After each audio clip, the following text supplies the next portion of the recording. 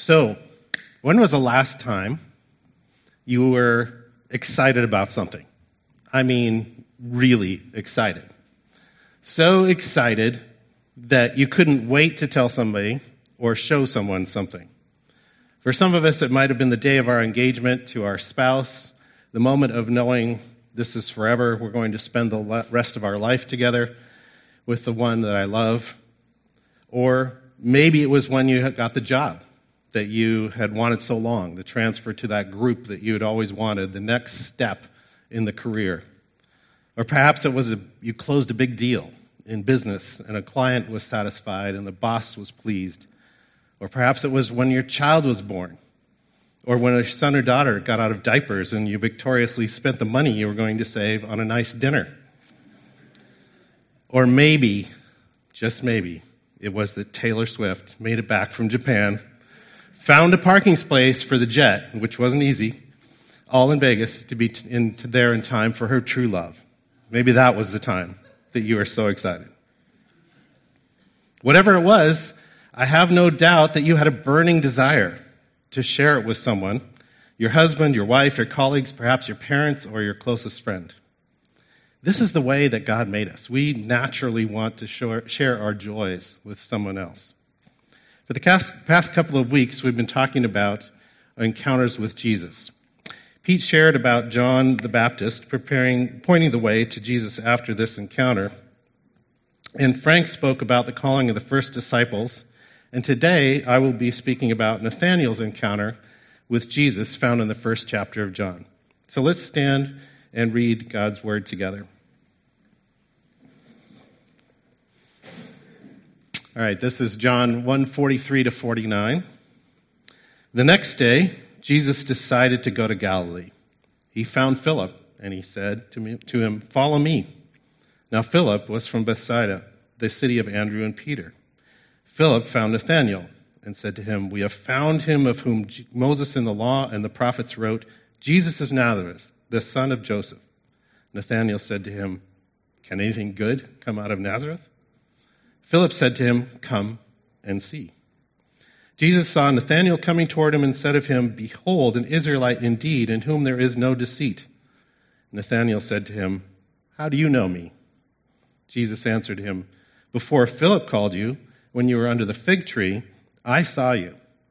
Nathanael answered him, "Rabbi, you are the Son of God. You are the King of Israel." This is the word of God used to teach us, to correct us, to guide us. This is his word for our benefit. Please be seated. So much had happened in the days before Jesus decided to go to Galilee. Looking at the encounters with Jesus earlier in the chapter of John, I see excitement, the contagious excitement of one infecting another. I also see the power of invitation, simply inviting someone to take an action. The days leading up to Nathanael's encounter with Jesus are described in John 1:29-43. I'm going to highlight a few of these verses leading up to the moment when Nathanael meets Jesus. So let's first take a look again at the very beginning of John. John had been baptizing believers in Bethany, a village on the Jordan River, and the crowds are following him. It says, the next day, John saw Jesus coming toward him and said, "Look, the Lamb of God who takes away the sin of the world. Behold, look at him. This is it. This is the fulfillment of everything we've been thinking about." Behold doesn't just mean to see, it means to comprehend. As in, do you get it? This is the guy. This is the one who came to take away the collective sin of the world. Your sin and mine, every man's, they were all laid on Jesus Christ. This is the truth which would be repeated for millennia. John was excited. Just the day before, he had been explaining to the religious leaders of his time that he himself, John, was not the Christ, but that Jesus was on the way. John can't wait to give his testimony to the crowd about what he has seen and experienced. Then John gave this testimony: "I saw the Spirit come down from heaven as a dove and remain on him. I would not have known him except that the one who sent me to baptize with water told me, the man on whom you see the Spirit come down and remain is he who will baptize with the Holy Spirit. I have seen and testify that this is the Son of God. Now we come to day 2. The next day, John was there again with 2 of his disciples.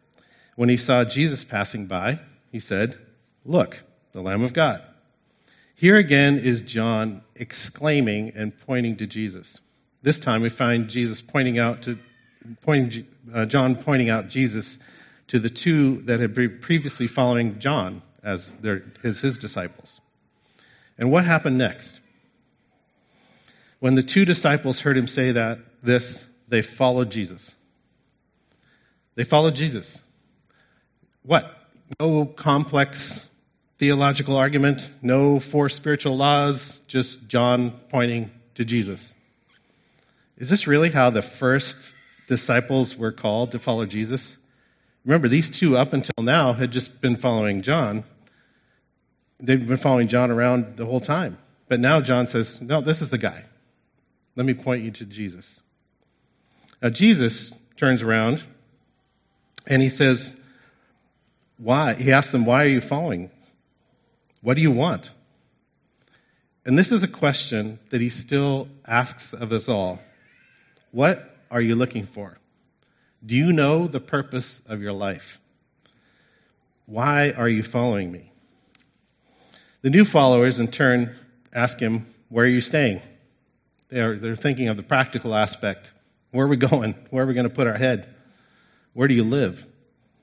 They wanted to know exactly where they were headed. And Jesus simply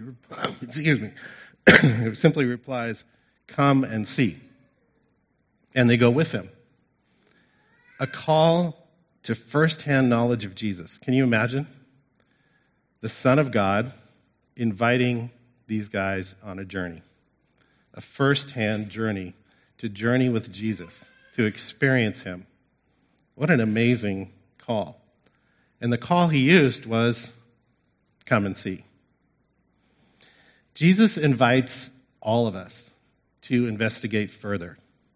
Think of this, again, the God of the universe inviting us to journey with him. These 2 had heard about Jesus, but they needed to know more. Jesus invites them to come along. There is so much that Jesus wants to share with us, but not all at once, on a journey with him. Psalm 34, Robin mentioned this morning, encourages us to taste and see that the Lord is good. Oh, the joys of those who take refuge in him. Now, let's watch carefully the power of invitation in these next couple of scenes. Andrew, one of the 2, goes out to find Peter. He tells him he's found Jesus and brings Peter to Jesus. Andrew, Simon Peter's brother, was one of the 2 who had heard what John had said and who had followed Jesus. The first thing Andrew did was to find his brother Simon and tell him, we have found the Messiah, that is the Christ, and he brought him to Jesus. The first thing, what does that tell you? He was excited. It was his priority. It was not third on the list. I'm going to sometime find him, but he went out first thing and found him. The first thing Andrew did was find his brother. He wanted to share the good news. Now we come to day 3. Jesus is off to Galilee, but before he leaves, he goes to find Philip, and he simply tells him, follow me, or come with me.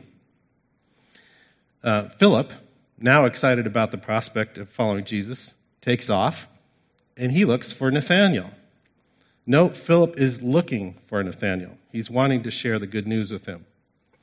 Philip found Nathanael, which implies he had to look for him, and told him, we have found the one that Moses wrote about in the law and of whom the prophets also wrote, Jesus of Nazareth, the son of Joseph. Now, Nathanael puts the brakes on all this excitement, and he says, Nazareth, can anything good come from there? Nathanael is thinking, Nazareth is this tiny town, population maybe 300. He couldn't recall it ever being mentioned in the Old Testament or the context of the Messiah. Certainly this little nondescript town couldn't produce someone important. This is like saying the next president will come from Spangle, Washington. Anybody been to Spangle, Washington? I have. It's a town, population 284, north of Spokane. It's tiny. It's like saying the next president is coming from Spangle, Washington. Now, Philip enters into the defense of Nazareth, extolling its virtues as a fine town, and why shouldn't the Messiah come from there? And what is wrong with you anyway, Nathanael? This is the Son of God we're talking about. What's your problem? No, he doesn't do any of that. He doesn't do any of that. He doesn't rise to the defense of Nazareth or where Jesus was coming from. Philip is a quick learner. He just experienced Jesus say the same thing, and he simply says, "Come and see. Come with me, take a chance, see for yourself." He challenges Nathanael in only one thing. Lay aside your preconceived ideas about Nazareth, about the Messiah, long enough to come and see. Now, Nathanael takes that chance and has his first encounter with Jesus, the Messiah. Now, Jesus takes it from there. Excuse me. Jesus saw Nathanael coming toward him and said of him, "Behold, an Israelite indeed, in whom there is no deceit." Nathanael said to him, "How do you know me?" Jesus answered him, "Before Philip called you, when you were under the fig tree, I saw you." Now, Jesus gives Nathanael an amazing compliment here. He calls Nathanael an honest person. Actually, it's a little bit deeper than that. Not only is he an honest person, it's a person who doesn't wear a mask. The word deceit, which Jesus uses here in the early Greek writers used to describe bait on a hook. The bait on the hook was a cunning contrivance for deceiving or catching something. It has the notion of subterfuge or deceit or craft. It's also used in the Bible of Jacob before his change of heart in Genesis 27, which is Jacob deceiving his father on his deathbed. So this idea, there was no bait and switch, there was no mask in Nathanael's life. Nathanael was who he said he was. And Jesus saw straight through that and said, this is a guy who doesn't wear a mask. He's for real. Jesus also mentioned he already saw Nathanael under the fig tree. Now, under the fig tree was a phrase that rabbis used to describe meditation in the scriptures, so we can suppose that Nathanael spent time in prayer, meditating on the scriptures, and Jesus told him, "I saw you there." Whether or not it was literal or a figurative fig tree, Nathanael heard enough to convince him that Jesus was who he was claimed to be. By the end of the conversation, Nathanael has a simple statement: "Behold, Rabbi, you are the Son of God. You are the King of Israel." Now, the problem with being excited about something and sharing it with someone else is that they may not be as excited about it as you are. We take a risk every time we share something that's exciting to us with someone else. Maybe they won't be as excited about it as we are, like me not caring if Taylor made her flight. But what is the real risk? What is the real risk here? In our society, we have tremendous freedom to speak about whatever we believe. Isn't our perceived risk really our perceived risk of losing status or being embarrassed or someone will think we're crazy or deluded? This is really only a risk to our ego, isn't it? Let's put our circumstances in perspective. In my job, I'm responsible for creating strategic partnerships. One of the organizations we're speaking with and entering into a partnership with is called Open Doors. Open Doors was founded in 1955 by a Dutchman, Andrew, more widely known as Brother Andrew, because no one can pronounce his last name in Dutch. But he decided to smuggle Bibles to persecuted Christians in communist Poland. He continued the work, smuggling Bibles to many of the Soviet-controlled countries. Remember, this is 1955. In 1957, he was given a blue Volkswagen Beetle, which he used to make deliveries within the communist bloc. An older couple had given him the car, brand new car, because they had prayed about it and believed that Andrew would need it. Another man who lived in Amersfoort, the neighboring town, taught him how to drive because God told him to. Andrew didn't know how to drive. Thereafter, the work of Open Doors continued to expand and expanded its network throughout Eastern Europe and the Soviet Union. Today, more than 365 million Christians suffer high levels of persecution and discrimination for their faith. That's 1 in 7. Open Doors works in over 60 countries, which they rate on a scale from high to very high to extreme, according to the persecution our brothers and sisters experience because of their faith. This is a map from 2023. One example of faith in action. In 2023, last year, 80,000 North Korean Christians were kept alive with food aid through Christian Chinese networks facilitated by Open Doors. I wonder how a believer in North Korea would feel if we suddenly transported them to the U.S., where they could openly share their faith. These followers of John, and later Jesus, were eager to share good news. Jesus, God in the flesh, here on earth, the one who'd been prophesied about, the one who had changed the world. What about our faith and our experience as believers? Is it exciting enough to tell others about? Are we ready to share it with others? Are we willing to risk our ego? An invitation to come and see is a personal invite. What about Jesus' invitation to you to come and see? Do you take the risk of finding out more? It's easy to focus on the obstacles of sharing our experiences with Jesus. Let's look at some of these for a minute. Thank you. Excuse me. Preconceived ideas.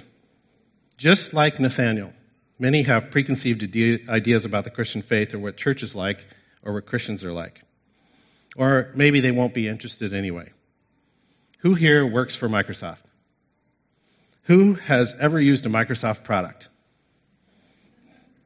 Okay, Bill Gates, profiled in January 1996 Time magazine, cover story. He said this: just in terms of allocation of time and resources, religion is not very efficient. There's a lot more I could be doing on a Sunday morning. So they might think, won't be interested anyway. They might think we're a little bit zealous. Are you some kind of Jesus freak? The term Jesus freak was coined in the 60s. It was walking around with a copy of Good News for Modern Man and preaching the gospel.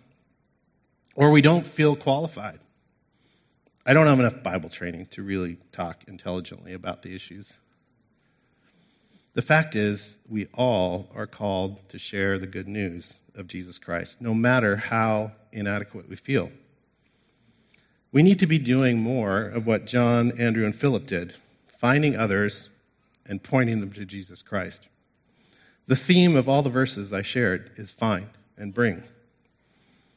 You see, those of us that are believers have been found.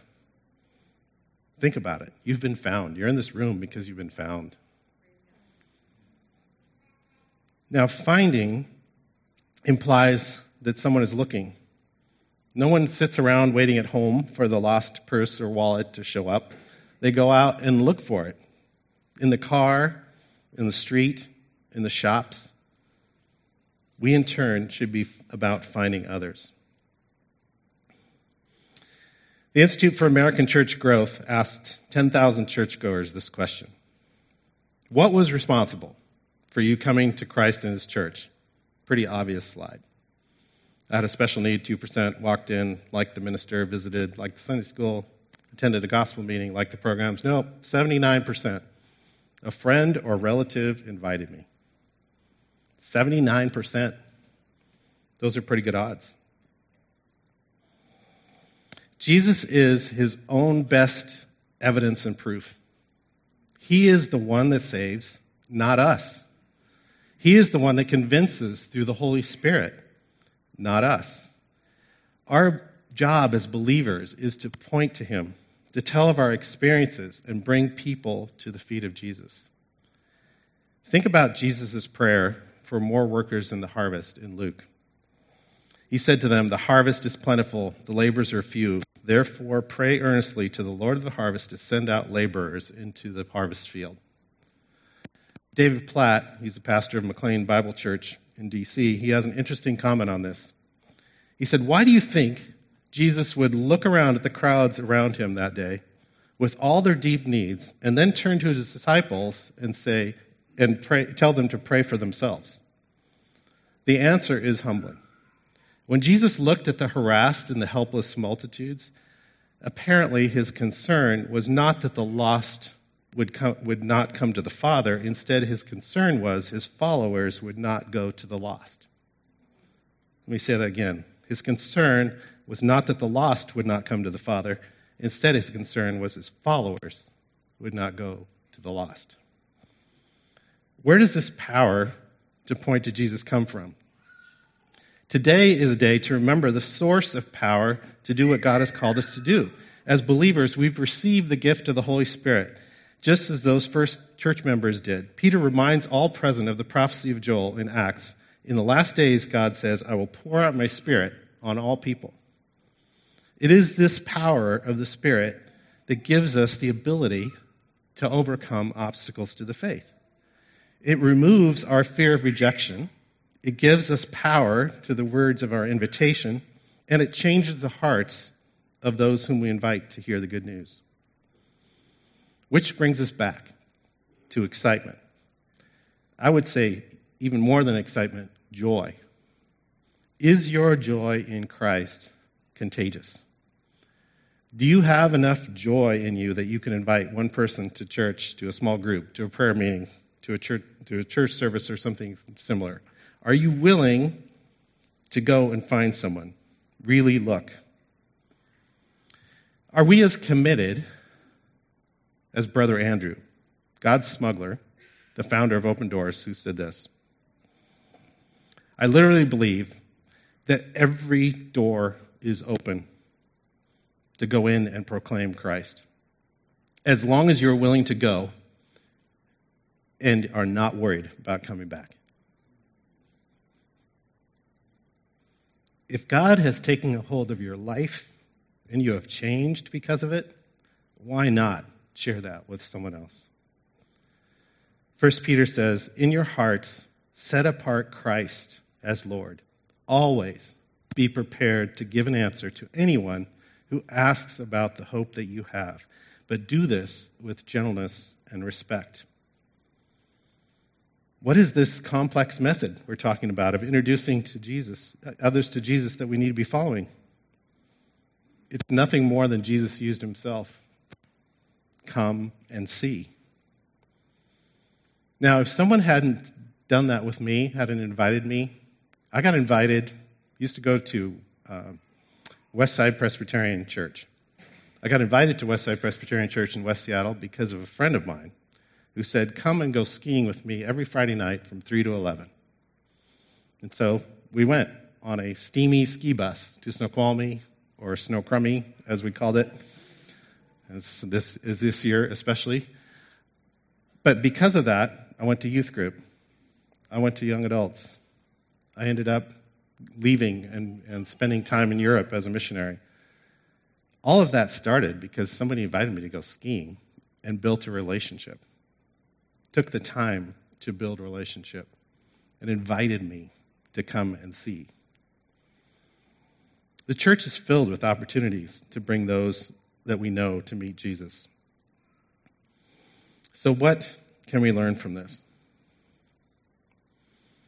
If you do not have joy in Christ to share, something is missing.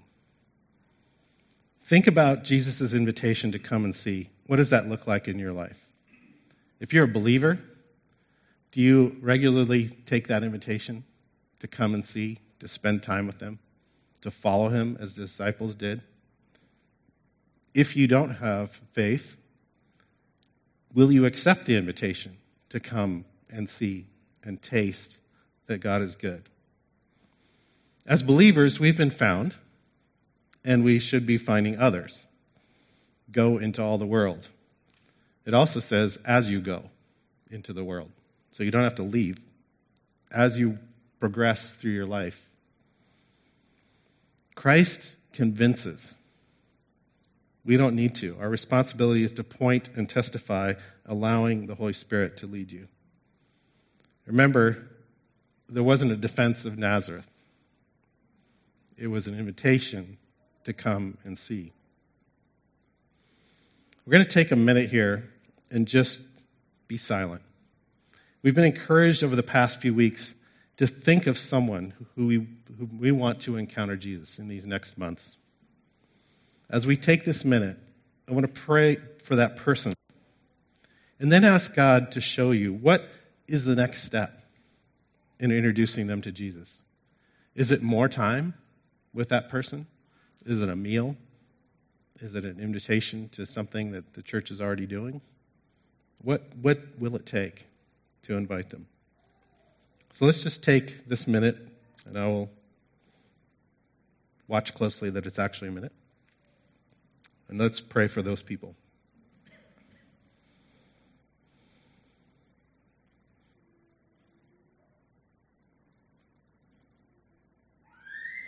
Lord Jesus, it's no accident that you've placed these people on our hearts.